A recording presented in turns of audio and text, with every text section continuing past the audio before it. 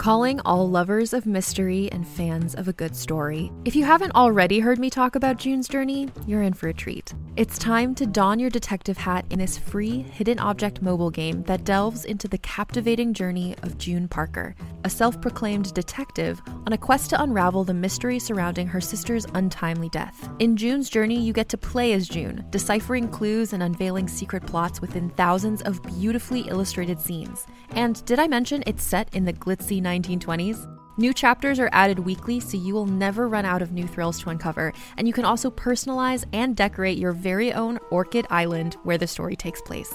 How sharp are your detective skills? Find out when you download June's Journey on your Android or iOS device, or play online via Facebook Games. Your detective journey awaits.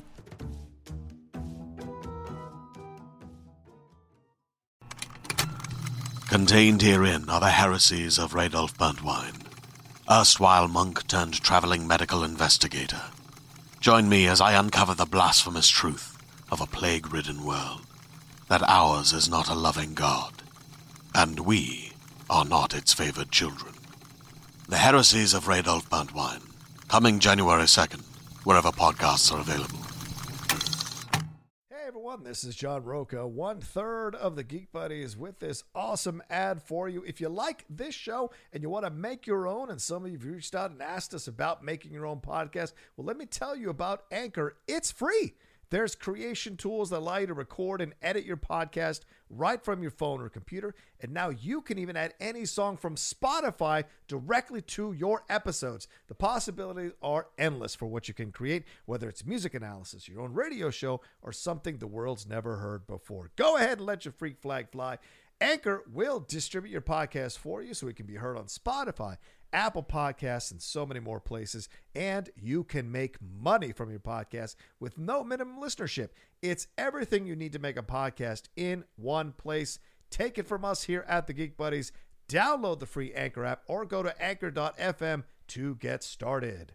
Now, on with the Geek Buddies show.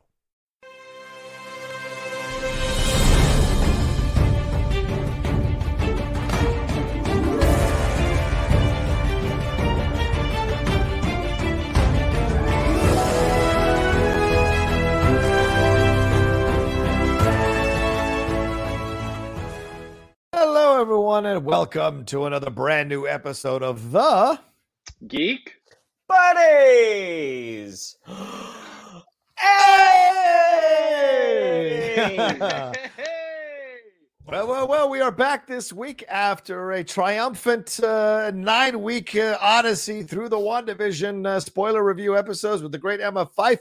We are back to doing our regular show here, taking a little bit of a collective breath before we jump into the Falcon and Winter Soldier reviews, which are literally right around the corner, just a few days away. So we're getting excited for that. We will announce who our fourth person will be very soon. So keep your ear to the ground for that. But let's introduce ourselves for those who might be new watching the Geek Buddies. I am the Outlaw John Roca, joined as always by these two gentlemen, and the gentleman in the middle there is Michael Vogel, writer and producer of animated TV shows and movies. And this is Shannon McClung. I'm an animation writer and a television actor where you may have seen me on Silicon Valley, Modern Family, and Brooklyn Nine-Nine. Yeah, certainly my girlfriend and I texted Shannon because we saw his episode the other day. We're going back through Brooklyn Nine-Nine. She had started in season 4 and went to the end. So we've gone backwards now into seasons 1, 2, and 3. We saw Shannon's episode, which was really funny. That guy can wear a leather jacket, ladies and gentlemen, let me tell you. But we're going to get into so many things. The Bob Chapek comments, certainly. We got a Powerpuff Girls live action series casting news to talk about on the CW.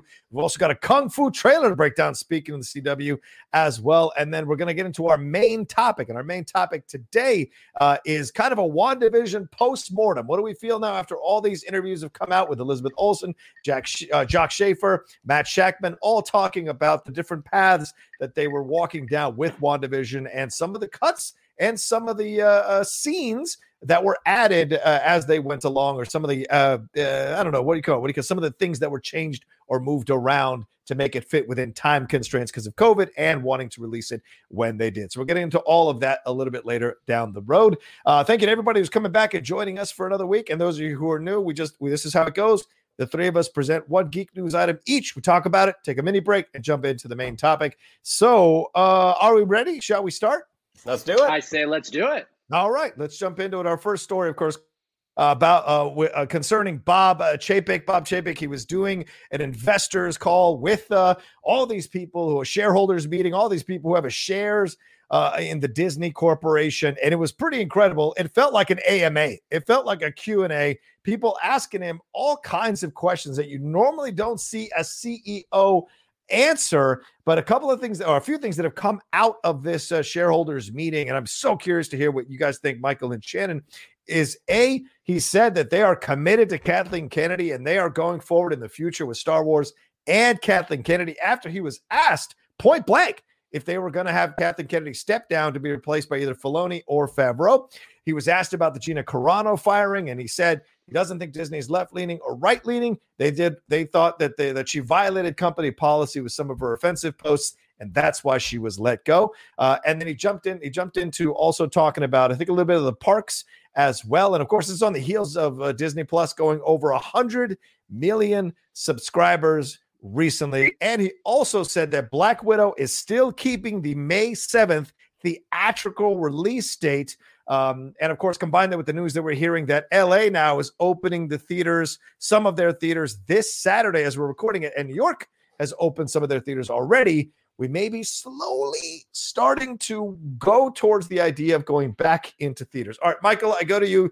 You're an executive. You've been an executive at a studio. You're doing all the things that you're doing now. Talk to me and tell me what you feel about what Bob Chapek had to say during the shareholders meeting. I think that the overall goal, the overall point is that he didn't really say anything that controversial. I think when you're a CEO in one of these big meetings, your goal is to not ruffle any feathers, and he did not. I mean, with the Gina Carano thing, I'm sure that there's people that have different opinions on what he said, but he said what you would expect the CEO of Disney to say, which is they don't lean left, they don't lean right, they have family values, and they want to always be nice and sweet and have pixie dust, and that is all there is. And that Gina Carano did not adhere to that, and that is the end of that story. I know that a lot of Star Wars people are really kind of surprised by the Kathleen Kennedy thing, surprised that he was so vocally positive about Kathleen Kennedy. I think, I've been pretty consistent in I don't think Kathleen Kennedy is a Kevin Feige, but I think for what Kathleen Kennedy does, she does a good job with it. And I think that when we're looking at where Star Wars is at right now, despite anyone's feelings about Solo, despite anyone's feelings about, the new trilogy, which some people love and some people, the shine came off it a little bit with Rise of Skywalker. You have to admit Star Wars is in a pretty good spot right now. Like wherever you were thought that Kathleen Kennedy sort of took missteps earlier, given Mandalorian season 2, given all of the Star Wars content on Disney Plus that's coming, given the caliber of directors that we have attached to the next Star Wars films coming out, I don't see any reason why you would want to get rid of Kathleen Kennedy at the moment. Yeah, certainly $6 billion plus she's made for the franchise, Mike. Yeah. As far as the Gina Carano stuff goes, I know that the person who asked Bob Chapek about it kind of brought up the idea that, Gina Carano's stance on this is that she got punished for doing something that Pedro Pascal did not get punished for, and kind of tried to use the comparison that Pedro Pascal, I guess back in 2018 or so, posted something that compared putting children in cages to the Holocaust. And then she compared being a right-wing conservative to the Holocaust. I think that is a shaky comparison at best. I think we can all agree that putting people in cages is bad and the Holocaust is bad. I think that right-wing conservatives probably don't have it as bad as children in cages or people in the Holocaust. So that would be my opinion on the difference on those two statements.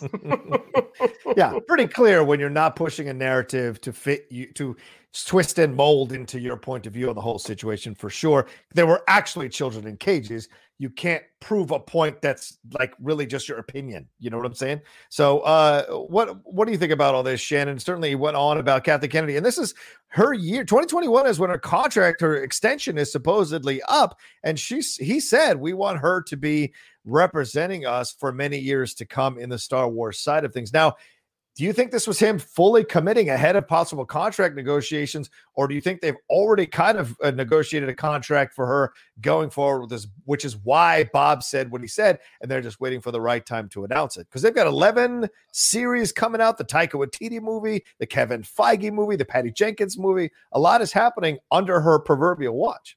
Yeah, I mean, there's two ways of looking at it. I mean, Ben Affleck was committed to starring in Matt Reeves' Batman for quite a while. I mean, he said he would love to be an ape for Matt Reeves if he had asked him. So the time for these announcements typically is not going to be at a big shareholder meeting.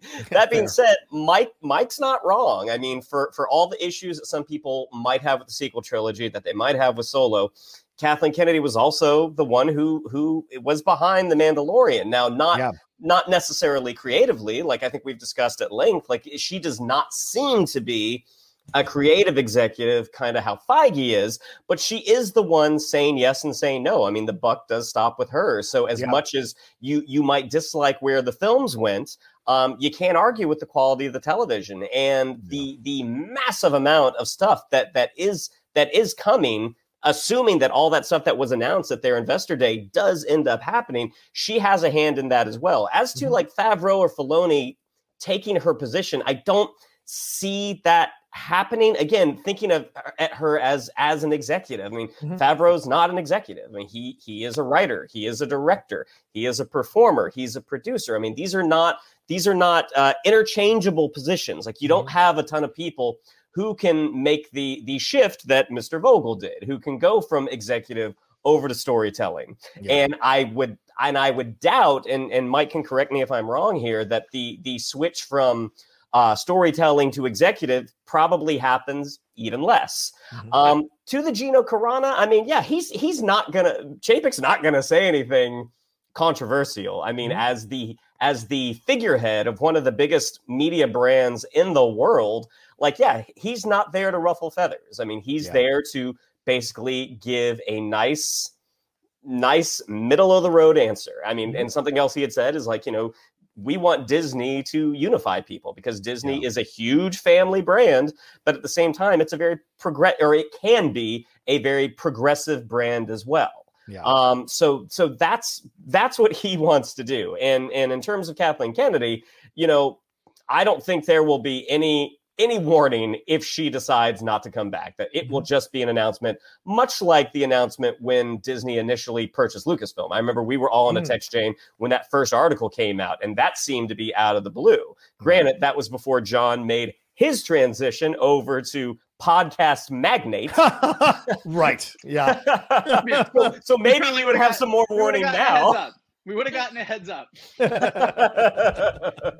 True. Well, I mean, and I appreciate his comments. These are the things you're supposed to say. He also announced that Bob Iger will officially be gone, I think November 7th, I think he said. So, but near the end of this year, he is officially leaving the Disney company, officially. Like, he's been there to kind of shepherd things along, but Chapek has been the person out front. A week ago, he talked about the fact that the theatrical window will permanently be shortened now, he thinks, because people, as I said months ago on the show, people got used to having these things delivered to their house. As human beings, we adapt to situations quickly. That's how we're built, because things are always constantly in flux. And so when things change, we adapt to situations to survive. I knew eventually people would just get used to having it day and date. And that's the situation there for now. It might not be day and date with Disney going down the road. Certainly Black Widow is going that direction, but they are going to be shortening that theatrical window. So the theaters may come open, but it doesn't mean you have to necessarily go to there to see the movie. You can wait a month and it'll be there on your streaming service. I liked what he had to say with that.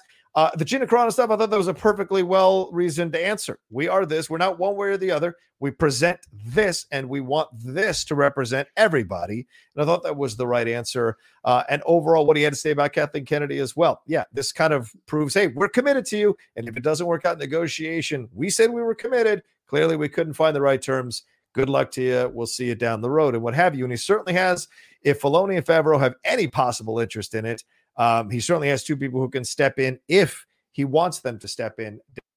But yeah, all of it overall, I thought it was very. Oh, and Michael, I get your thoughts on this. He said the parks are going to open in April. And apparently Gavin Newsom is announcing that all the parks are going to open in the California area by April 1st. So Universal Studios, Six Flags, Knott's Berry Farm, but certainly Disneyland is the one that everyone has been waiting on to open. What's your thoughts on this? Do you think it's too soon? Are you going? Yeah. Okay. Yeah. Okay. Going. Look, here's what I think. Look, fortunately, we're in a pretty good spot right now. More people are getting vaccinated every day. Like we are definitely going in the right direction. Yes. Still not totally safe. There's still variants out there. Everybody should still practice social distancing, wear masks, everything. But you have to admit, like, unless they're doing a massive cover up, Disney World in Orlando has been open for quite some time now. And we all know that Florida has been a pretty intense hotspot at different times through this pandemic. And it seems like however they've been handling it down there has been good. And so as long as Disneyland and California Adventure out here are going to sort of follow the same guidelines, I don't know if it's going to be, like a smaller number of people being let in. I don't know how they're doing social distancing with lines, but if Newsom is giving the okay on all this, I'm sure that there's guidelines and I'm sure that they'll follow them. And, like I said, like I'll spend a lot of my time outdoors. I'll stay socially distant, but yeah, I want a damn churro and some Dole pineapple whip, man. I'm ready for it. It's been too long. I'll tell you what I'm really looking forward to. Okay. The last time that I went to Disneyland was to ride Rise of the Resistance at Star Wars Galaxy's Edge, and we screwed it up. We woke up super early, got there, screwed things up, didn't get on. And one of our friends, Geek Buddy Jonathan Gabay, was not in a very good mood that day about it. That doesn't sound right. That doesn't sound like him at all. Yeah. We still had a perfectly fun day, but we didn't get to ride Rise of the Resistance. And I kind of was trying to like paint the rosy picture. And I remember saying, guys, we've got annual passes. We'll just come down in like 3 weeks and we'll ride it then. It's not a big deal. And then COVID hit. Yeah. And I was wrong. So actually, I'm going back because I want to ride that damn ride. Was there any call to anybody in management by Gabay? Because he likes to do that as well. Those are my favorite calls to overhear. There was a. He's gonna listen to this, and I'm gonna. Yes, he is. That's why I said when I said there was a. I want to speak to somebody about what happened. Of course there was. Of course there was. But not entirely wrong. He was not entirely wrong. We did get some very bad advice from an employee that prevented us from getting on the ride. It's a long story. You're going to blame the staff? Really? This is what we're doing, Karen? Is that what you're doing, Karen? We were told something that made sense. It turned out to be incorrect. We did not get on the ride. That is all I'm saying. That's fair. Fair. And wasn't the bad information like you guys took that and were like, well, we'd really like to go get coffee at this one place? Is that? No, you can get coffee anywhere at the parks. That wasn't it was more of a go here because there'll be less of a crowd. And it'll be easier for you to fast pass and get in where you need to be. But that is neither here nor there. The point is, I am excited about it. Absolutely. I have a question for you guys, actually. Sure. I was actually thinking about this before we hop on to the next thing, and not to derail this entire conversation, but back to the Gina Carano of it all, because I am sure that this will come up in our comments below. Sure. More to the point of what she says, do you think that conservatives in Hollywood are treated differently than liberals in Hollywood? Which is really her overall point. Overall point is I am treated differently because I'm a conservative, and Pedro Pascal or other people that have liberal views can say whatever the hell they want and it's fine, and I'm treated differently. Do you think that's true? Well, I'd counter with this. Does an LGBTQ person get to drive around Hollywood, drive around the South or some of the red state areas and feel that they're not going to be harassed or treated with any kind of negative reaction? Let me counter by asking that question. If I have a Biden-Harris sticker on my car, am I not going to get yelled at by people in certain red states, which I've seen happen on YouTube? So this is the thing. It's not one-sided. Both sides have these people that are upset about the other side, no matter where you go in this country. That's how it is. That's unfortunately what has been created here with our political divisions.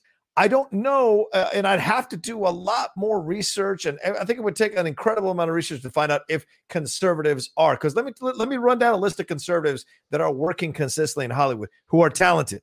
Let me put that out there: Bruce Willis, Sylvester Stallone, Arnold Schwarzenegger, Tim Allen, who is still working consistently on a number of series. Patricia Heaton has worked consistently for a number of years on a number of series. I think if you're talented and you're good, people want to work with you. It's irrelevant of your political beliefs. It's can they get along with you and can you do the job? Gina Carano was on that set for 2 years, working consistently for 2 seasons. She had been plucked out of doing Street Fighter 7 to be in something really, really good. I think eventually her mind just turned about in politics, and that's her right as a human being. And she said the stuff that she said and eventually crossed the line that I think a lot of us can agree across the country was too far to go. I mean, we just heard in the NBA today or yesterday, Myers Leonard, a player with the Miami Heat, used the K word as a slur playing a Twitch game, and he's been suspended for the rest of the season. These are the things. You can't cross certain lines and not expect a repercussion. So do I think they're treated differently? I don't see that. James Woods works. John Voight works consistently. People work in this town who are conservative. It's if you're going to be abrasive and aggressive with your political views, that's where I think it starts to become a line that can't be crossed. What do you guys think? Well, I think it depends on the status of the person. One, yes, absolutely. If you're a Tim Allen, you still generate an audience, and as long as you were saying, Rocha, as long as you're not being abrasive on set, at the end of the day, they just a studio, a network, they want a good product. They want a good product that's going to get eyes, and some of those people that you mentioned still do get eyes. I mean, again, Tim Allen is a great example.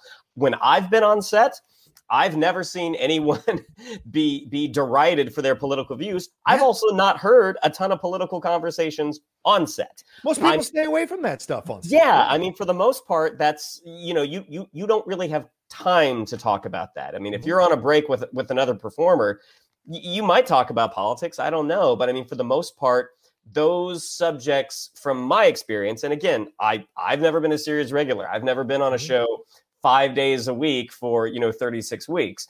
But I have been on a lot of sets, and that's not something that I have ever witnessed. But again, I mean, it depends on the status of the person. I think Tim Allen could get another show made tomorrow. Yeah.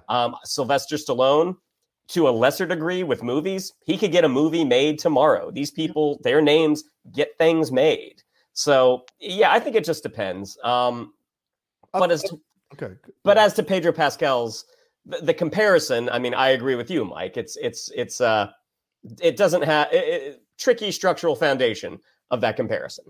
Well, yeah. Oh no, go ahead. I was going to go ahead. Yeah, sorry, Mike. Johnny. Just real quick, 2 things, real quick. Kelsey Grammer is coming back with Frasier, right? Kelsey Grammer, hardcore conservative as well. So, people work in this town. They work in this town.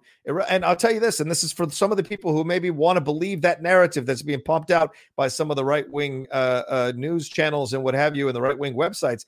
There are a lot of executives, producers, studio heads, and directors that are conservatives. A lot of them. And so this is not a town that shits on conservatives who are on that side of the ledger. Let me tell you that right now. So I know that for quite some time. Sorry, go ahead. No, I was just, I agree with what both of you guys are saying. I thought about it because when I read her responses, when I was reading what she was saying in interviews, I always try and I try and be open and be like, okay, let me think about, is that true? If I was a conservative.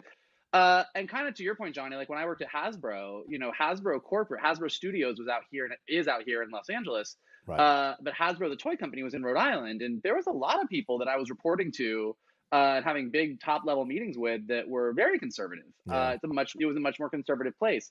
And what I realized, and it's kind of what Shannon says, is when you're in a room talking about Transformers or ponies, or you're in a room talking about the MCU or Star Wars or any of these things, you actually don't tend to talk politics a lot. Yeah. So I think, to Johnny's point, I don't think that Hollywood is this place where you go on set and everybody's running around yelling yeah, Biden, yeah, Kamala, let's go change the world. Everyone's what is our call time? Where's the craft services table? Yeah. Do they have the good chips? That's what you want to know.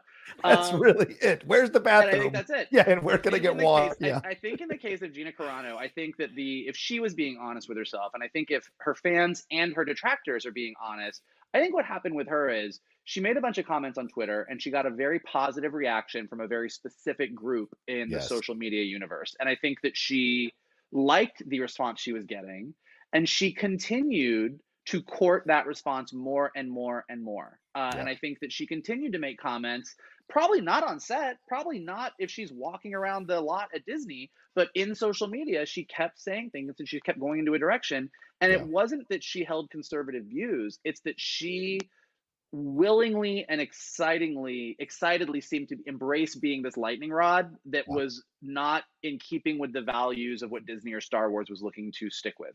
And that doesn't mean liberal or conservative. It means we don't want you to dive into this political world and start becoming this lightning rod for people, because Pedro Pascal, anyone else, like, I don't know how Jon Favreau voted. I don't know what Dave Filoni thinks about income inequality. But I can tell you what Gina Carano thinks about all that because she kept talking about it a lot. Yeah. If you are a hot button of controversy, doesn't matter which side of the political spectrum you fall on. The studios are more than likely going to take a step back from you because you can bring negative attention to that product. And I mean, and it's not to say that people who court controversy don't get cast, because some do, and some of them are huge stars, and that's why they can do it. Gina Carano, not at that level. Not at that level, no matter what. I mean, she's on the Star Wars show, sure, certainly. But is Carl Weathers at that level? Carl Weathers is maybe 1 or 2 episodes behind Gina in the amount of times he has been on the screen. How many episodes he's appeared in. But is Carl Weathers going to get a movie made where he's the lead? Is Ben Shapiro going to save Carl Weathers? No, it's because they saw a young conservative who is, because all the pretty much a lot of the conservatives in Hollywood are old conservatives. They wanted someone young and vibrant. Gina Carano came around with her points of view, which, again, I said that is her right as a human being to believe what she would like to believe. We are a free country, but there are repercussions to some of the things you say, especially if you work for a company. All of us have worked for companies. We know, even freelance, we know we can't just say whatever we want to say because we could lose our jobs, and rightfully so. And most contracts have that. And there were apparently 3 separate occasions where she said, I'm going to stop, and then didn't and kept going. And here's some more. Michael Bay is a conservative. Jerry Bruckheimer is a conservative. Adam Carolla is a conservative. John Cryer, Lex Luthor, is a conservative. That's a shocking thing. Mel Gibson, everybody knows, is a conservative as well. So there's a lot. Chuck Norris. These are people who, John Ratzenberger, yes, your favorite Pixar guy, is a conservative. Adam Sandler is... Adam Sandler is reportedly a conservative. Tom Selleck is a conservative. So Gary Sinise. So these are people that have been around a while. We mentioned John Voight, mentioned James Woods. David Zucker, who did Airplane and the Naked Gun films. Yeah, you can exist quite comfortably in this town. The question is, can you make money and do you have status? That's always the difference. Gina had not earned that, but she's young, she's vibrant, she's got talent, certainly. Some level of talent, certainly, and we'll see what she does going forward. Moving on to something lighter, Michael, what would you like to address? I don't know about lighter. There's a day of controversy over here, guys. About controversial. Let's talk about Powerpuff Girls live action on the CW. For those that don't know, it has been announced that everybody's favorite trio of sweet and adorable superheroes, the Powerpuff Girls, are making the jump from animation to live action with a CW series. And the Powerpuff Girls have been cast. It has been announced that Chloe Bennett will be playing Blossom, Dove Cameron will be playing Bubbles, and Yana Perrault will be playing Buttercup. Obviously, fans know Chloe Bennett from Agents of S.H.I.E.L.D. Yeah. Dove Cameron, if you are a fan of Descendants, she played Maul. And Yana Perrault has been in Jagged Little Pill on Broadway and Hamilton, and is now coming to the small screen as Buttercup. So the interesting thing about this Powerpuff show is it is not about, clearly, given the casting, 3 adorable little girls. It is about a bunch of older women in their 30s who realize that they've lost their entire childhood to crime fighting and are not too happy about it. According to Daily Variety synopsis, Blossom, which is, like I said, which is Chloe Bennett, is now holds several advanced degrees, but has become anxious and reclusive due to her repressed superhero trauma and is struggling to become a leader once again. Meanwhile, Dove Cameron's Bubbles is the same sparkling character as she was as a kid and is initially more interested in recapturing her fame by becoming a superhero again. And Yana Peralta's Buttercup has left her rebellious exterior behind and has spent her adulthood shedding her superhero identity to live an anonymous life. So that is the status of the new Powerpuff Girls. Very little is known about it. Diablo Cody is attached to it. Greg Berlanti, who does all things superhero in CW, is attached to it.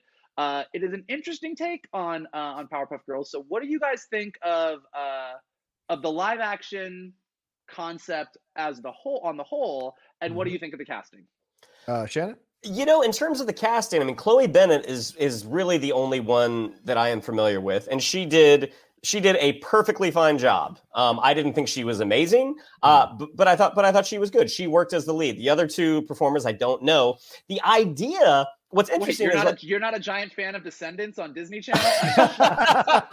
There are many things I've watched on Disney Plus. I have not cracked open the Descendants package yet. As a concept, I think it's really interesting because it's very easy to kind of scoff at it at the beginning. But you think the Powerpuff Girls came out in the late 90s, like 98 or 99. And you figure their audience would have been between 6 to 10 years old. Like that was probably the demographic they were going for. So 20 years later, you have all these 6 to 10-year-olds who are now 26 to 30 years old. And there's definitely a nostalgia like, oh my gosh, Powerpuff Girls, we have to check this out. I mean, I'll be curious to see if they go into, to me, this rings inherently comedic. If they really kind of lean into it, I think it could be really funny, but also think of Riverdale. I mean, the Archie comics, I didn't really think of being, as teen angsty, and they took that show in a much different direction. When I heard they were going to do an adaptation of Archie, it was like, oh my god, with Jughead, like, why? But the show has garnered a significant following, so there are two very distinct ways that they could go, and the fact that Greg Berlanti and Diablo Cody are behind it, you can't write it off. Yeah. Look, I like the set. I like the Diablo Cody. That's the key that you just said, Shannon. To me, Diablo Cody kind of levels the playing field all around. She's a great writer for women. She's written some really interesting roles for women to play through the years. I know there are people who defend Jennifer's Body even all the way back to that, saying that was some of the best work Megan Fox has ever done. Diablo Cody wrote for her. As you said, about Chloe Bennett, she's a perfectly fine actress. She's not necessarily going to blow the doors off, but she's certainly a fine actress who can handle carrying a show and did for numerous seasons on prime time. So that's a lot to ask a young actress to do, and she certainly stepped up to the plate enough for those Agents of S.H.I.E.L.D. fans for sure.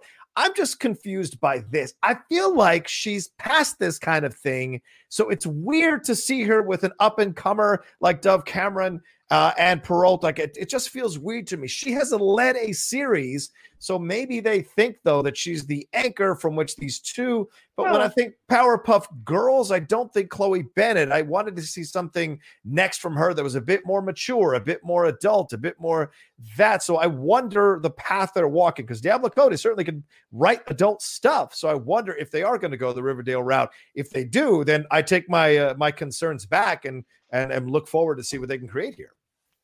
I mean, given what the CW sort of vibe is, I think it is going to be more in the, I don't want to say dramatic, but superhero dramatic. It's gonna fit right in with Riverdale and Flash and Superman and Lois. Like it'll have like some big arc.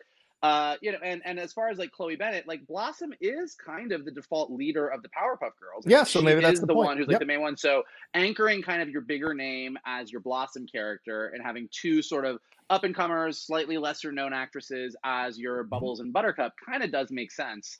I have no idea. I literally have no idea what it is going to be.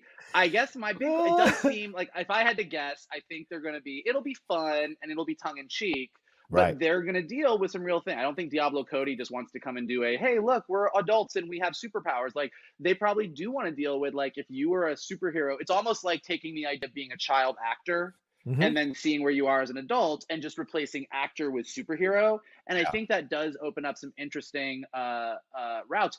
I will say that the thing that I am most curious about, and granted, CW is the network that does have, giant superhero CG bad guys, and so it's possible, but like, the villains of Powerpuff Girls are really where it's at for me. Yeah. And I want to know, are we going to see a Mojo Jojo? Like, are we seeing him, which is basically Gay Devil? Like, I want to see these villains show up, and I want to see how they are going to portray them, because if we're getting a live action show with some adult Powerpuff Girls and like some weird monkey shows up with a giant glass dome and his brain showing, I'm fucking in. I don't care about the rest of it. I am on board. I am ready. I want it. Mojo Jojo was one of my favorite villains when I used to watch that. And so that's what I'm really curious about. That I want to know who's playing Mojo Jojo. You know, when we were thinking about the bad guys, I was immediately the villainous monkey. I was like, oh my gosh, if they can get like a Pogo from Umbrella Academy level effects, yeah. I'm like, that could be awesome. That could be really. Again, I think I'm going comedic, but I'm probably wrong. Well, yeah, but to your point. Well, to your point, even Pogo though. I mean, I think Umbrella Academy is probably a good example for a couple of reasons. Like, Umbrella Academy is funny and it's quirky and it's weird, but like Pogo's not like a joke in Umbrella Academy. Like when some stuff happens to Pogo, I'll refrain from saying because you haven't watched Umbrella Academy. Like, I got upset. Yeah. Like, it's emotional. So I do think that if you are going to go down the road of having a little monkey supervillain or a weird sort of sexually ambiguous devil character named him, you're going to have to be kind of weird and quirky. And I think you can be tongue-in-cheek, but I think that finding a little bit of like real emotion in there, if they're able to do it, which seems like what Diablo Cody would want to do, it could be really interesting. We'll see. It could be a disaster. Yeah. It could be really interesting. Yeah. Well, I mean, they really knocked it out of the park with Superman and Lois, so I anticipate they'll do the same thing with this here. You see the CW. I feel like, Mike, the CW and Shannon, the CW seems to be turning this corner from the stuff they did before with Flash and with Arrow. And yeah, those were all perfectly fine. And I know Flash is still on. Perfectly fine superhero shows. They did deal with adult stuff, but kind of not really that hardcore stuff. And yeah, there were deaths, yes, and all, but it's the CW.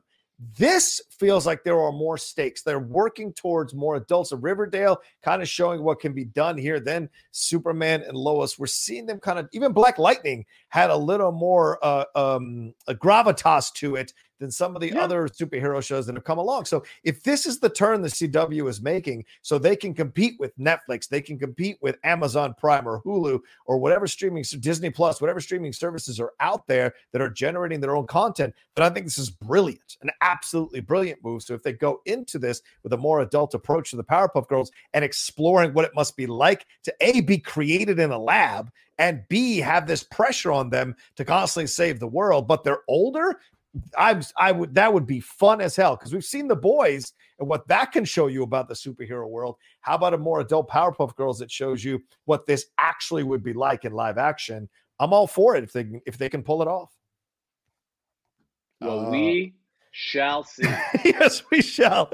All right, Shannon, what's our last thing? Speaking of things coming back.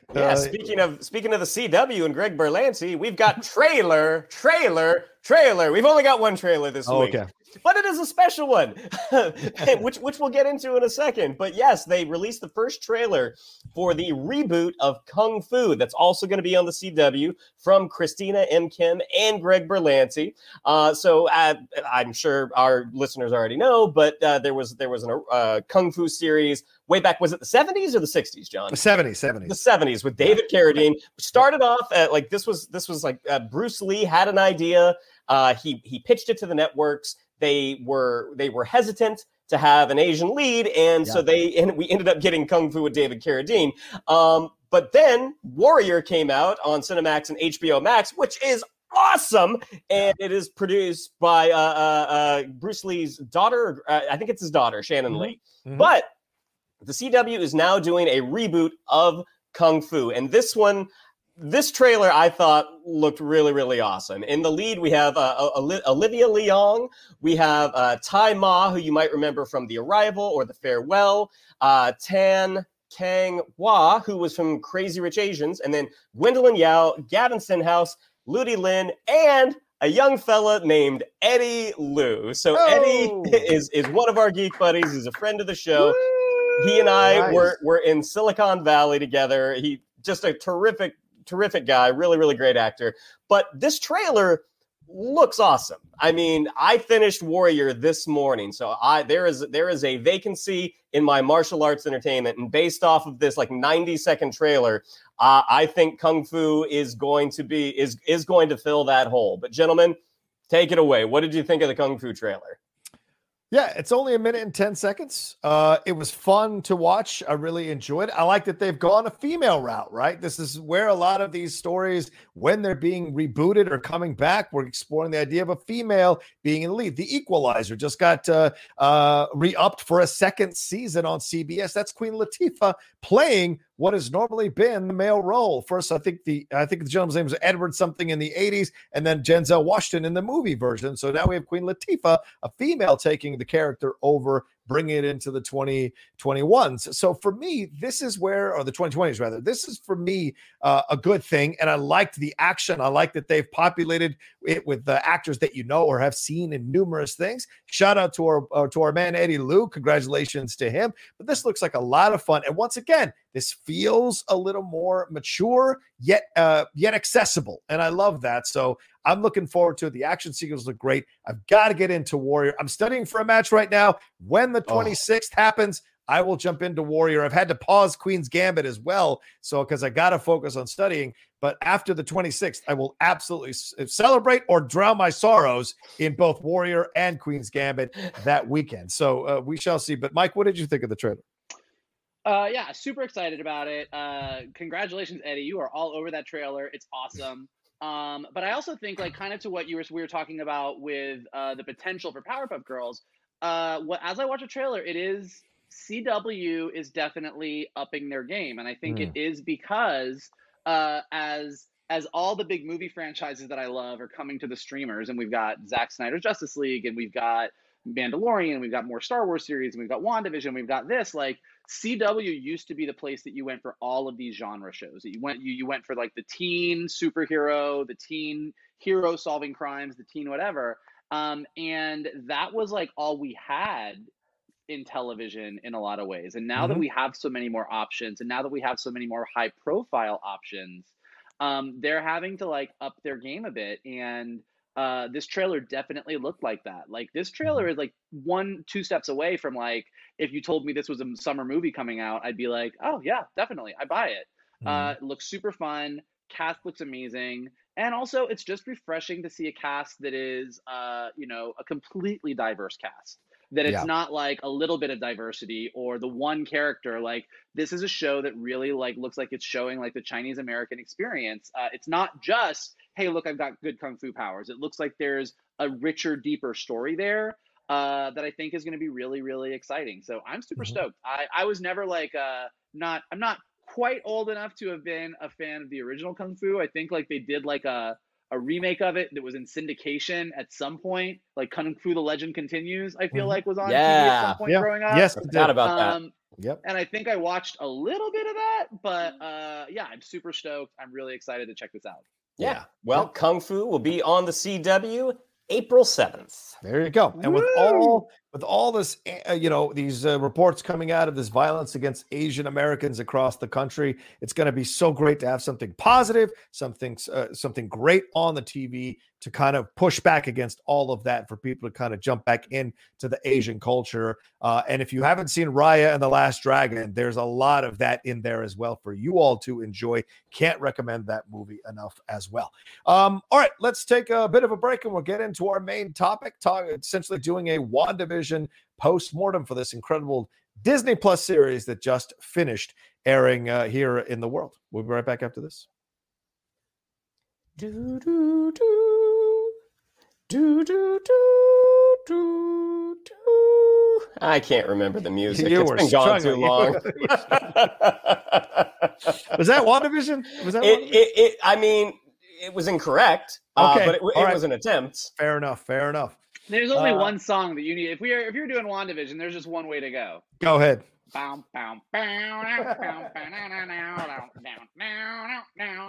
It was Agatha all along. That's how you do it.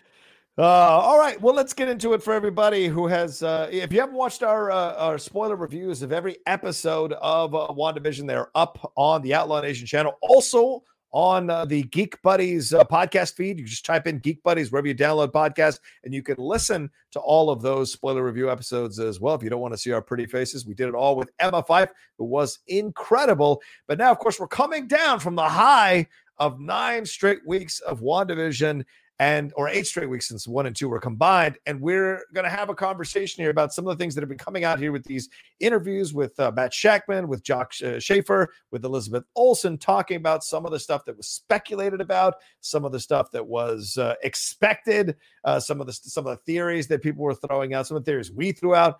There was a lot that was going on. But certainly, Michael, I go to you first here as someone who has showrun shows.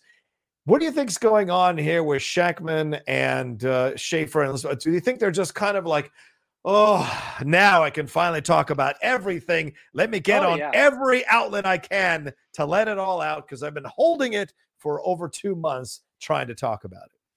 Oh, yeah, I am sure. I am sure that they have been chomping at the bit to actually address some of the theories, talk about why choices were made, talk about how things were. And look, and in a really positive way, like when you put something out there and you get to watch for 8 weeks as the entire geek population just like eats it up and goes crazy, like it feels good. Like it's a good feeling. So the freedom to be able to actually talk about how they did it, why they made the choices they made, what was important to them in the making of it, and to address the stuff that is like, well, we know that you were maybe a little disappointed in this. We know that you wanted this. We actually tried to do this, but we couldn't. Like, I've been waiting for this. Like, I've been super excited to sort of dive in and hear what their thinking was behind everything. I think that as we spent week after week after week sort of saying, I think this is what the show is about, I think this is what they're trying to say, I think this is what's important to them, it's really fun to actually like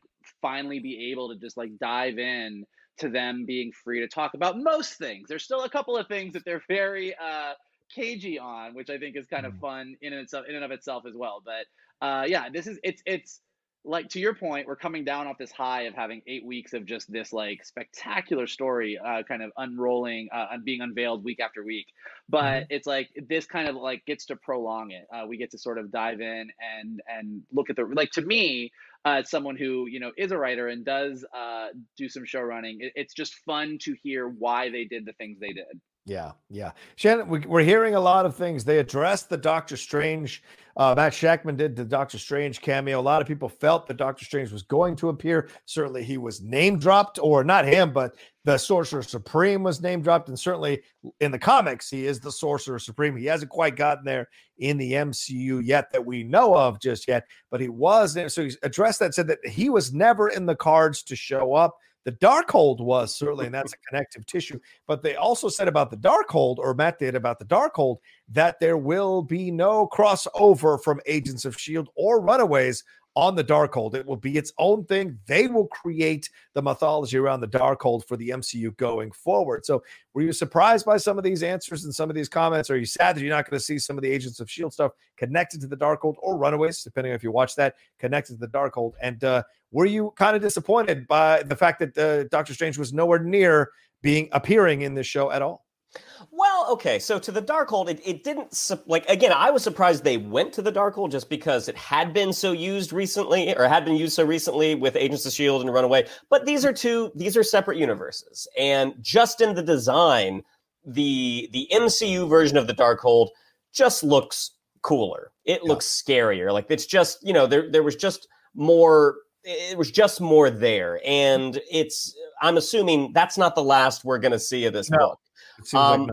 And also, like, going forward, I think we all sort of fully expected Doctor Strange to show up. But ultimately, like, this is the first thing out of the gate for Phase 4. Like, I'm sure there's going to be some reason as to why he didn't show up.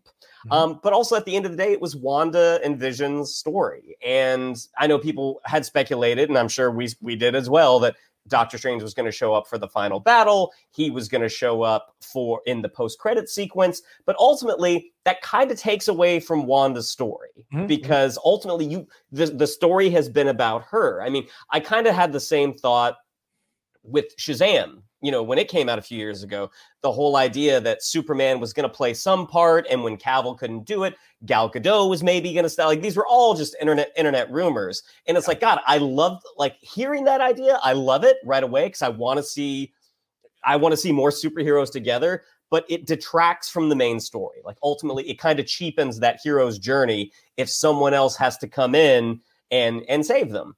So it doesn't surprise me that they are discounting the TV universe to do their own thing. Like, not at all. Yeah. Mike, some of the other things that were brought up here, Jock Schaefer said very clearly that for all the outer stuff that was going on, the show was very much about grief, about the process of grief. And an interview with EW further, I think it was Matt Shackman who said this. Matt Shackman said, this is what we went through. It was loosely structured on Elizabeth Kubler-Ross's stages of grief. Denial, anger, bargaining, acceptance, all of that is what he said. And it led to that walk of shame for Wanda at the end. We'll deal with that in just a second. Some of the comments were delivered about that as well. What did you think about the fact that they are very clear that this is what it was all about, not this other stuff that was going on around it? I think that of all the theories that we had that we were wrong about, and all the things that we thought were going to happen that didn't happen, and the characters that we thought were going to show up that didn't, that's something really early on in our reviews that we said as well. Like, the show is clearly about grief, that we knew it was about Wanda's grief. And as soon as Monica showed up, and once we got past the Geraldine of it all, found out that she also had dealt with grief, I think that it was really, really clear. What I thought was really interesting in reading, I believe it was Jock Schaefer's interview in New York Times, I think. Like, to your point, about not only that the show was about grief, but the way that you were just saying, the way they really built the arc of the show around the stages of grief.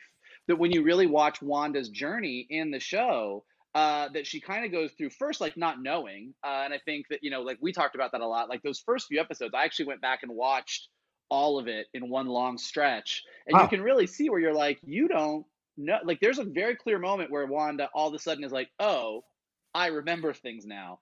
But you then see from that point on that she's sort of denying what's going on with Vision in the Family Ties episode. She gets very angry when she goes out and talks to Hayward. There's a lot of bargaining. There's a lot of like, well, but what about this? What about this? There's depression in the Modern Family episode where she is just in her sweats taking antidepressants. And then finally with Agatha in the, in the 8th episode going through and its acceptance. And like, I think that what made WandaVision work so well, despite people being upset that their favorite theory, character, whatever didn't happen, is that this team creatively knew what they were all about and knew what they were doing and stuck to the emotional story for the main characters. And that's what makes it work. The other piece along those lines that I was fascinated about is I always thought that Jock Schaefer came in, I just assumed that she came in and pitched the sitcom idea. I didn't know. And as she's made clear, Kevin Feige came up with that. Like, Kevin Feige was like, I want to do this sitcom thing. And then she kind of came in and gave it shape. And I was just like, man, that guy is so impressive. Like, that is just cool to me. But really interesting to hear how the whole working with Marvel. And I know she's been asked a lot about working with the other teams. And do you guys all sit in a room and like have these discussions about, well, you're doing this in this movie and we're going to connect here. And I like the way that she put it, that like Feige does most of that. And by Feige doing most of that, it allows each of these creative teams on the movies to focus on their emotional stories and their characters. And I think that's why WandaVision was so successful. Yeah. And Shannon, let's go back to you on this. There's a recent interview with Shackman in EW as well. And it says, they asked him, were there any scenes you shot or anything you left on the cutting room floor? Yeah, he said there's always little things that get cut. That was a longer scene that because I read that there was something in the finale about Agatha's rabbit, Senior Scratchy. He said, yeah, there's always little things that get cut. That was a longer scene that we ended up losing. We shot it, but it was pretty early on that we had to pivot away from it. Finales are tough because you have all these different pieces on the chessboard, and those stories all happen concurrently. What's happening in the town square with Agatha and Wanda at the same time as Vision's in the sky, and how do you move everybody to the inevitable merge point without feeling like you're losing focus? ultimately the story is Wanda and Visions, and we didn't want to derail that. But there was a very fun Goonies-style set piece involving Senior Scratchy, who was Agatha's familiar, turning into a sort of demon bunny and chasing the kiddos, Monica and Ralph, around the bewitched basement. So me personally, I'm very happy we didn't get that scene. I think that would have undercut Monica even more to have her running away from a demon bunny. But I would have liked to have seen Ralph and the kids running away from a demon bunny. That would have been funny. What do you think about that shit? Well, I think it definitely lends credit to the thing that we had speculated that something's going on with that rabbit. Yeah, and the rabbit is not accidentally named Senior Scratchy for nothing, because Old Scratch has been nicknamed for the devil. Yeah. Agatha has a son named Nicholas Scratch. Like the writers are aware of this, and like when we got to the end, it did seem like, sacrifices had to be made in the finale. Like you only have so much time to tell so much story. So some characters, Monica, for instance, and all the comments are like, well, the show's called WandaVision. Like, yeah, we're aware. It was just a character that the audience really responded to, and we wanted to see just a little bit more from. We understand that it's the beginning of her journey. We're excited to see where that journey goes. We just wanted to see more of it right now. But also Darcy had one line in the finale. And so the idea that they did have a sequence mapped out, but ultimately it detracted from that main emotional story where you're watching Wanda take on Agatha and you're watching the duel of the visions, which produced one of the coolest face-offs in the Ships of Theseus argument. You understand, you can't service everybody. You have to focus on your leads. That's where the strongest emotional connection for the audience is. Yeah. Another thing they talked about, Mike, I go back to you on this one. They asked about Ralph Boner, and Shackman made it very clear that he understood the criticisms that people had about it because of introducing this character and what have you, then naming him Ralph Boner. But for him, it was about, resuscitating the 90s comic stuff. He was on, as you mentioned, Mike, in our reviews, Just the 10 of Us. He was on that for 3 seasons. The actor who played Boner, I think in Growing Pains, sadly passed away a few years ago. So it was his way of kind of doing an homage to that character.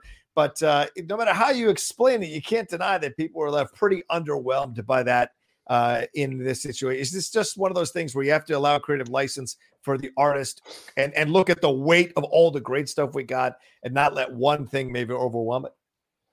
Yeah, I think I've seen a lot of people say this, I think it's unfortunate that with everything they were trying to accomplish and everything they did accomplish, that two of the things that probably didn't land great for people, which is the amount of time, the way you wrapped up Monica's story, and the Ralph Boner of it all, happened to just coincide.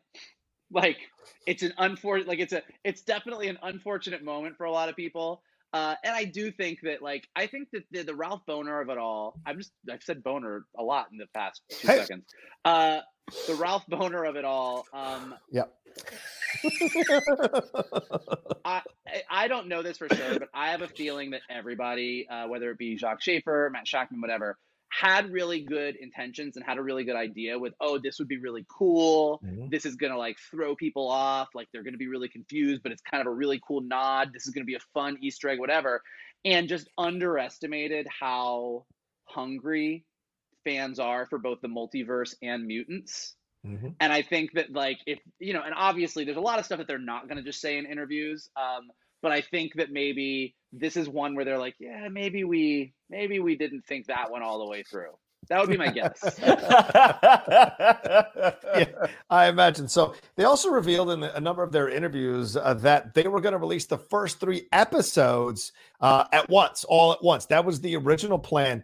And I think that would have gone a long way. Eventually everybody got on the WandaVision train as it went along. But I think there was a lot of complaints after those first 2 episodes and somewhat even after the 3rd episode. But putting all 3 of those episodes together, I think would have been the smarter decision, because you'd have at least glimpsed coming out of this 1950s, 60s, 70s sitcom world and seen there was something more happening. And then episode 4 would have hit, and then you'd really see what was going on outside. So maybe some second thoughts there, do you think? Or do you think it just kind of worked out perfectly for them anyway? Well, I think in the article they said that it was kind of they had to make a choice. They could either finish episode 3 or they could go to the finale. In terms of like dishing it out for the audience, I liked the way they did it, but I bought into the concept from moment one. I can see where if you want to play to the less patient viewer, that would have been the way to do it. But I love the anticipation coming into week 3 with episode 4. I mean, because by the end of episode 3, you know what's going on. And so really you got that at the end of week 2. Like you did get that. And even though like I know like with The Boys season 2, I want to say they released the first 2 or 3 episodes right off the bat. An hour and a half of a show, like that's a lot to take in. And I think the audience needed that time to digest it. But I could be wrong. Yeah, Mike, there was issues with the shutdown as well. He says we were working really hard on the finale before the shutdown. There were some things that we ended up cutting, some scenes that we ended up adding, which is a traditional process at Marvel where you edit it, you show it, you see how things are working, and then you have a little bit of additional editing. And they said, as you said, they wanted to, as we said, they wanted to release the original 3, and as Shannon just said, but they had to go back and finish 3 and sacrifice the finale, and they made the decision instead to focus on the finale. So interesting decisions for sure, because did the finale, we see now some people didn't feel the finale landed as strongly as it could have. I mean, look, I think that any creator of any, I think we said this last week, nothing is perfect. Our most favorite movies in the world, I love Toy Story. I don't know why Buzz Lightyear freezes when Andy walks in if he doesn't believe he's a toy. Like, there's every movie that we love has things about it that you're like, true. That That's a great part point. didn't quite land. And I think that as we all sort of go through and sift through the information that we're getting now about WandaVision, I think what you're hearing is like, production is hard in normal times. Doing something, Marvel did something they've never done before, kind of telling their first MCU connected story in a television format. They chose with this version to go very high concept and very weird in their execution of it. And then as they got to their big finale, visual effects budget, visual effects production timeline, and then COVID all came in to say, you don't get to do everything you want to do exactly the way you want. And I think when you take all that into account, I don't look at it as, oh, wow, I wish they could have done things differently. I look at it as, fuck, man, they really kicked ass. I mean, all the issues that we all have, that anybody has notwithstanding, and all of us have things that we thought weren't perfect about it. They stuck the landing on a lot more than they didn't. And so I think that seeing how they did that despite all of these things is actually really, to me, impressive. Yeah, it's really interesting too when you listen to more of read or listen to more of these reviews with Matt Sheckman and Jock Schaefer, and they speak about, and I hope I'm saying that, I think it's Jack Schaefer or Jock Schaefer, I hope I'm saying that correctly, but they speak about the moment where Wanda does her walk of shame. And Monica a lot of people, including me, felt that they let her off the hook with this. They'll never know what you sacrificed for them. Schaefer said, I think Wanda's walk of shame back into the town is really powerful. And it was written as such on the page. It was meant to be like an assault of death glares from people. And we were meant to feel how angry they all are. And Michael, just to piggyback on your Kevin Feige stuff, she said, I remember a note from Kevin Feige being like, more, let's feel that for her. Let's understand that what she did was terrible. And she's saying that it wasn't about everything being wrapped up and squeaky clean. She's a hero and has done no wrong. We didn't want that. She's done a lot of wrong, and there will probably be reckonings down the line. Now, I like how that's in the gray area of misdeeds that she's been involved in. So what are we setting up here, do you think, Mike? Is this a complicated heroine that that the MCU is challenging the audience with? As I've been kind of in the world of getting ready for Zack Snyder, reading all these articles, and I interviewed Sean O'Connell for the Outlaw Nation show last night as of this recording, the number one narrative constantly seems to be, and in the book I read of his that is out now, the constant narrative is, well, Marvel does their factory type approach to things. Yes, does every director get to have their own spin on it? Sure, but in the end, you have to adhere to this overall vibe of this universe. And DC is about breaking down, doing things really differently, and taking chances and big swings like Joker and possibly Zack Snyder and other things. So, do you think this is Marvel's way of maybe hearing some of that criticism and exploring the possibility of challenging the audience a bit more with these heroes? Well, let me just say something. Like, I will push back on. Let me push back. I'm not saying I agree with it, right? Well, I actually will say, I mean, as much as I've been a fan of what Marvel has built throughout the Marvel Cinematic Universe from day one and the interconnectedness that they did, I will say that I do think early on with Marvel, no matter who was directing a movie, it was clear that they all had to kind of feel the same. Yeah. They were shot a little bit the same. They had to feel a little bit the same. Like, your wiggle room was smaller. So I think that early on with Marvel, that's a valid statement. But I think as soon as you've got James Gunn coming in and defining what space looks like in the Marvel universe, and then Taika Waititi takes that ball and runs with it, and Coogler creates a Wakanda that's unlike anything that anyone's ever seen before, I kind of feel like this whole Marvel does this factory kind of cookie cutter thing starts to wear a little bit thin. And it doesn't take anything away from the fact that DC has done some awesome, very different things as well when they get it right. Like, Joker is super different and really, really good. And I think they were rightly rewarded for that. So I think this whole idea that Marvel does this one thing, and then even the fact that WandaVision exists, you're like, oh, Marvel does things the same. And then they come out with a show where each episode is a different era of television that Wanda is using to deal with her grief at the loss of her parents and her brother and her robot boyfriend. And you're like, yeah, same old, same old. You're like, get out of here with that. That being said, I do think that what they're doing with Wanda is exactly what anybody who's a fan of the Scarlet Witch wants them to do with Wanda. I think that what's great about the show is that moment, and we talked about it in our review, if people go back and watch our review for episode 9, regardless of the fact that maybe Monica should have said, we should take you in, or the police should have tried to, like, you can argue the nuance of that moment. You cannot argue that this show doesn't fully go all the way in on the fact that what Wanda did was wrong.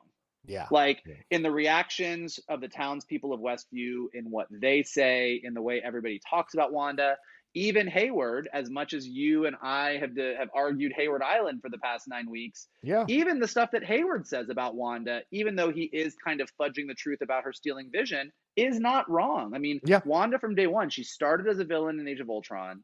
In Civil War, even though what she did was unintentional, it spoke to someone who had a level of power that could very easily be destructive. And then seeing where she went here, I think that, look, I think it was either Schaefer or Shackman or one of them in an interview, when they talked about the Darkhold, they were like, look, that's a book of pure evil. And we end the series with her flipping through that thing in her astral projection as she's sipping tea. Like, she's not going down the super heroic path necessarily. And because we end the final shot of her hearing her kids, we know what's important to Wanda. We know that finding that, and so even though we may understand where she comes from, and even though we may sympathize with her, empathize with her, care about her, want her to find happiness, I think there's a good chance that as we get into this next phase of Marvel, she's going to be doing stuff that remains to be questionable on the hero to villain scale. Yeah, absolutely. That's a great point. Shannon, anything to chime in on that one, on that particular point? Yeah, I mean, you think of the big swings that DC has taken. Joker was certainly one. Yes. Wonder Woman certainly one. I mean, they were the first one out of the gate with a female-led superhero film, and it was brilliant. I mean, it was so great. And I think when Marvel got on this path of, like, we're doing the Infinity Gauntlet, we're doing Thanos, they had their endpoint. So they had to work within that route to that endpoint. Now we don't know what their next big event is. We know they have they've announced so many projects that seem to be so vastly different. You have to think at this point, Kevin Feige and his team, they've bought some goodwill, they've bought some faith. Yeah. So whatever the end goal is, it's going to the everything that's been announced is going to fit into that particular path. Yeah, I hope so, because I mean, we're so conditioned for 20 plus movies to think of the universe in a certain way in the MCU. Certainly we all enjoyed WandaVision for the most part, if not the full part. And now they're kind of steering the ship in a whole new direction now. That's a little more gray, a little more fluid. And when you get it, all of us who've read those Marvel comics, we know when you get into the sorcerer stuff, when you get into that kind of magic stuff, the idea of good versus evil isn't as concretely laid out as it seems to be in other areas. But Marvel's done an effective job in the comics, kind of showing you a lot of gray areas. So yeah, I hope they'll do that consistently on screen. I did feel slightly vindicated. I was reading an article. I know that after episode 8, I made a boneheaded statement to say that seeing the Salem witch trials was the first time we saw magic in the MCU. A lot of people rightly pointed out that we have an entire movie about a sorcerer. Right. Maybe I didn't know what I was talking about, which is valid. It was a rough day. I was in a garage. It was a weird week. But one of the articles I read did make the point, which I think kind of supports what you're talking about with this Phase 4, which is up to this point, what magic is in the MCU has been pretty narrow. Like what Doctor Strange does and the way he uses magic and the way the Sorcerer Supreme taught him, like there was this is what magic is in this lane. Yeah. And it was very like, this is how we use this power and ability, and there's some bigger forces at work, and that's what we do.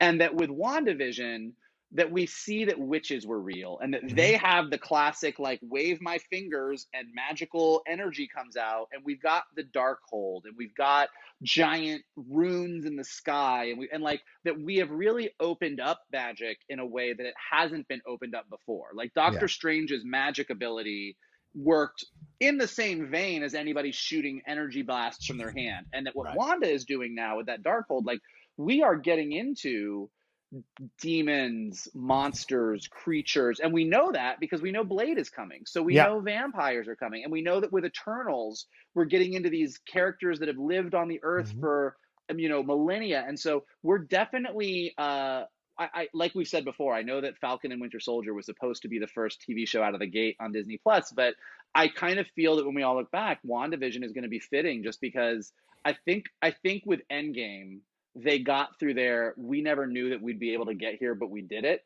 Yeah. And we did it in we took a lot of chances. We took a lot of big swings, but this was pretty conventional superhero storytelling to the point of the DC stuff. Yeah. I think from here on out, we're getting into the weird shit. Like we're going to the comic books that people were like, this is where some crazy stuff went down, and they're going for it. And I think it's going to be really interesting to see along those lines. My favorite answer that everyone is giving, because everyone keeps asking, everyone keeps going, is there going to be a WandaVision season 2? Yeah. And we all know that Kevin Feige said from day one that that's not how the Marvel shows were going to work, and that WandaVision was going to be what it was. It was a limited series, and that was going to lead back into the movies. But given the massive success that WandaVision has been, I think it's the New York Times article, the last question they asked Jack Schaefer. They're like, so what about WandaVision 2? She's like, well, that was never the plan. But as Kevin Feige always says, it's Marvel, so who knows? And just the fact that the answer has gone from, it's a limited series to, hey, could be anything, guys, makes me feel like I think that everyone was like, hey, people are flipping out. We have made Wanda and Vision like 2 heavy hitters in the Marvel universe. What would a season 2 be? How could we do this? And I feel like that's definitely a discussion that's happening right now. Yeah, I'm sure. Just like there was on DC side of things after Joker became so successful, Todd Phillips had said, there's no way we're doing a sequel. It crossed $1 billion. Well, maybe. Let's talk about it. See what we come up with. And Watchmen on HBO. Yeah, and luckily, I think they made the right call, or at least Damon Lindelof did. Is like, that's what it was. I'm gonna walk away. If they want to do it, have at it. But I think there are arguments for both paths. Yeah, absolutely. One last thing, and we're going to get out of here. I just wanted to bring this up real quick. Matt Shackman was asked about where's White Vision now? Where does White Vision go? And he said, whereas Jock Schaefer didn't want to say anything, Matt Shackman said, I'm a big West Coast Avengers fan, so I imagine he's sitting poolside with sunglasses on somewhere on the West Coast. So I was like, you son of a bitch, you son of a bitch. Are you going to bring that up? So it got me excited for that possibility. And one last thing they added to his voice, which I did not catch. I went back and rewatched some of the finale yesterday when I read this interview, is that they added a James Spader type sound to his voice, White Vision's voice, so that we'd have some subconscious Ultron vibes as we were watching that. Spader was never going to be a part of this. They made that very clear as well, that apparently someone kind of hacked their IMDb and put Spader's name up in the cast list, but he was never going to be part of it. But they did adjust the voice to kind of mirror a little bit of the Ultron sound that Spader had in Age of Ultron. So that's great. I love that kind of little attention to detail. It gets me excited for what's coming next. And if there is a season 2, Mike, it gets me excited for what we're going to see there. All right. I think that's it. Let's get on out of here. Thank you all so much for joining us here for another brand new episode of the Geek Buddies. We always appreciate you all taking the time to watch or to listen to us. Once again, I'll reiterate, we do have a podcast feed. We just type in the Geek Buddies wherever you download podcasts, and you get to listen to us. In case you don't want to watch our pretty faces, or you're sick of YouTube putting it in your pocket while you're listening to it on the iPhone and having it jump to another video as soon as you take a step. That can happen. I know. So there you go. So you can listen to us as well there. But Shannon, what do we have to tell them? Yeah, if you'd like to follow us on social media, on Twitter, it's @geek_buddies, on Instagram @the_geek_buddies. If you'd like to follow me on social media, on Twitter, it's @Shannon_McClung. I'm also on Clubhouse now, @Shannon_McClung as well. I don't know what it is. It's so funny. I asked him to join Stereo, and he goes, I don't know what this is. Then he goes and joined Clubhouse, which is literally it's the Uber to the Lyft of Stereo. So I joined Clubhouse. Are you on Clubhouse, John? No, because not yet. Because how did you find out? Like, you tweeted it, like everybody. You let everybody else know on social media. That's right. Because I tweeted that out. I immediately get assaulted by John for not signing up for Stereo. I went and signed up for Stereo as well. Made my little avatar. Now I'm like, all right, what do I do with this thing? And John gave me no follow-up answer. I'll show you. Michael, you need to sign up for Stereo as well. It's a way to have two-person conversations about stuff, and it's a way for maybe us to keep promoting Geek Buddies in a separate platform. Could be a lot of fun. But yeah, two-person conversation. So there you go. Are you saying there's another app where I can start talking and people have to listen? Yes. And what's great about it is people who are listening send in their recorded comments, so you can play those comments and respond to them real time as you're having this conversation. So I will walk you both through it as we do it down the road. It could be a lot of fun to promote Geek Buddies name a little bit more. But anyway, and speaking of Mr. Vogel, if you would like to follow Mr. Vogel on social media, it's @MKToon. If you would like to follow Mr. Roca, it is @TheRocaSys. Mikey?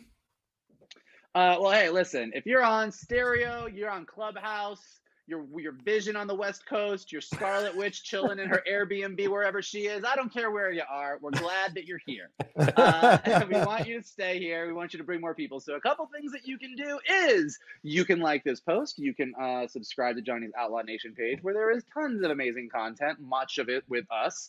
You can leave a comment below. We love checking out the comments and responding to what you guys say. And if you are listening to us on Anchor or Spotify, Apple Podcasts, or wherever podcasts are found, leave us some stars, leave us a comment. It helps us go up in the rankings. And the best thing that you guys can do is share this video, retweet it, repost it, put it on Facebook, send it to your friend and say, hey, these guys are crazy and they talk about cool shit.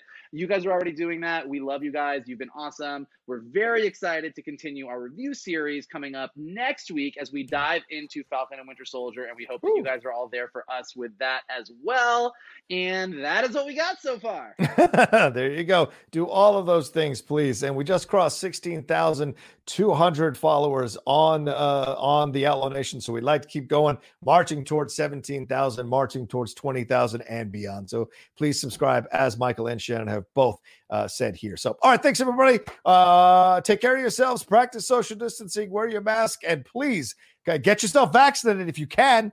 And please come join us next week for another brand new episode of the Geek Buddies.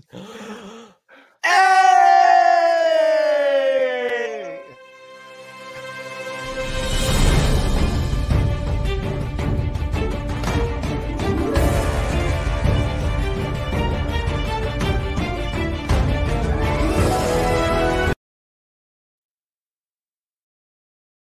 Hey there, this is Justin Bartha. I made a funny new podcast, King of the Egg Cream. It has the greatest cast in the history of podcasts with actors like Louis Black, I'm torn by my feelings for two women. Bobby Cannavale, You can eat it, or if someone hits you, you can put it on your cut. Melanie Linsky, I wonder what these marvelous things are that look just like boiled chicken feet. Jason Ritter, I can break things and pick locks and kill people. Michael Stuhlbarg, The whole point is to inspire people that they should make themselves better. Ari Grainer, No, don't whet its appetite. What are you, an idiot? me, Justin Bartha, That's not just any egg cream, that's a Lemke's special. and all narrated by the hilarious Richard Kind. This is the story of Harry Dalowitz and how he rose from nothing to become New York's King of the Egg Cream.